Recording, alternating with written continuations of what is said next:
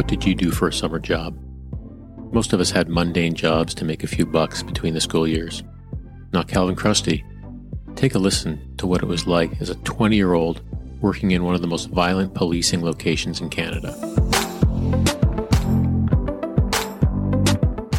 So the RCMP called me up that spring and said, hey, we've got some good news for you, maybe some bad news too, but and then they offered me a summer job to kind of help me continue on with my education in light of the fact that there wasn't any full-time employment.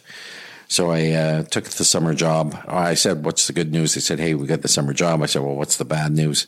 Because that was a little concerning that they threw that one in. And the bad news was, well, we're not sure what you're going to think of it, but from our personal thing, it's going to be your best life experience. And that was summer at Norway House, Manitoba, which was at that time, I think there was probably 12 members there, 13 members in northern Manitoba. I think they had like 7 or 8 fly-in reserves where you'd go with another member and they'd drop you off the plane and pick you up a week later or 5 days later. And I think at that time it was considered probably in policing like the most violent collection of communities from a policing perspective. So it was a complete eye opener. Going from the theory of a university to God's Lake Narrows in northern Manitoba, and arriving in the community. And I don't know if it was more than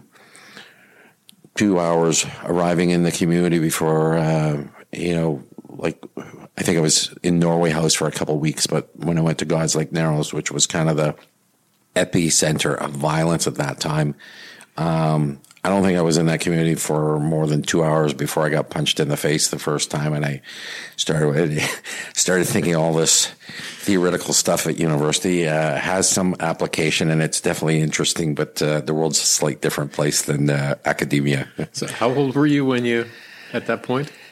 I was probably 22.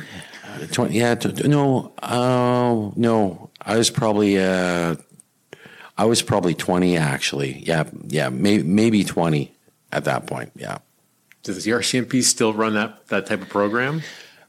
I'm sure they run it, but I don't think they ran it like they did then, because on Sunday night, and I mentioned this before that I'd probably get in trouble saying it, but like on Sunday nights, would be we were in like very isolated community, so the boys would get together. Like I lived in single man barracks, there was 6 of us living there, and it was kind of like, hey, let's get the steaks out, a case of beer, and particularly Sunday nights, that would be kind of the boys' night. And if the boys were on night shift, they would put me on night shift by myself.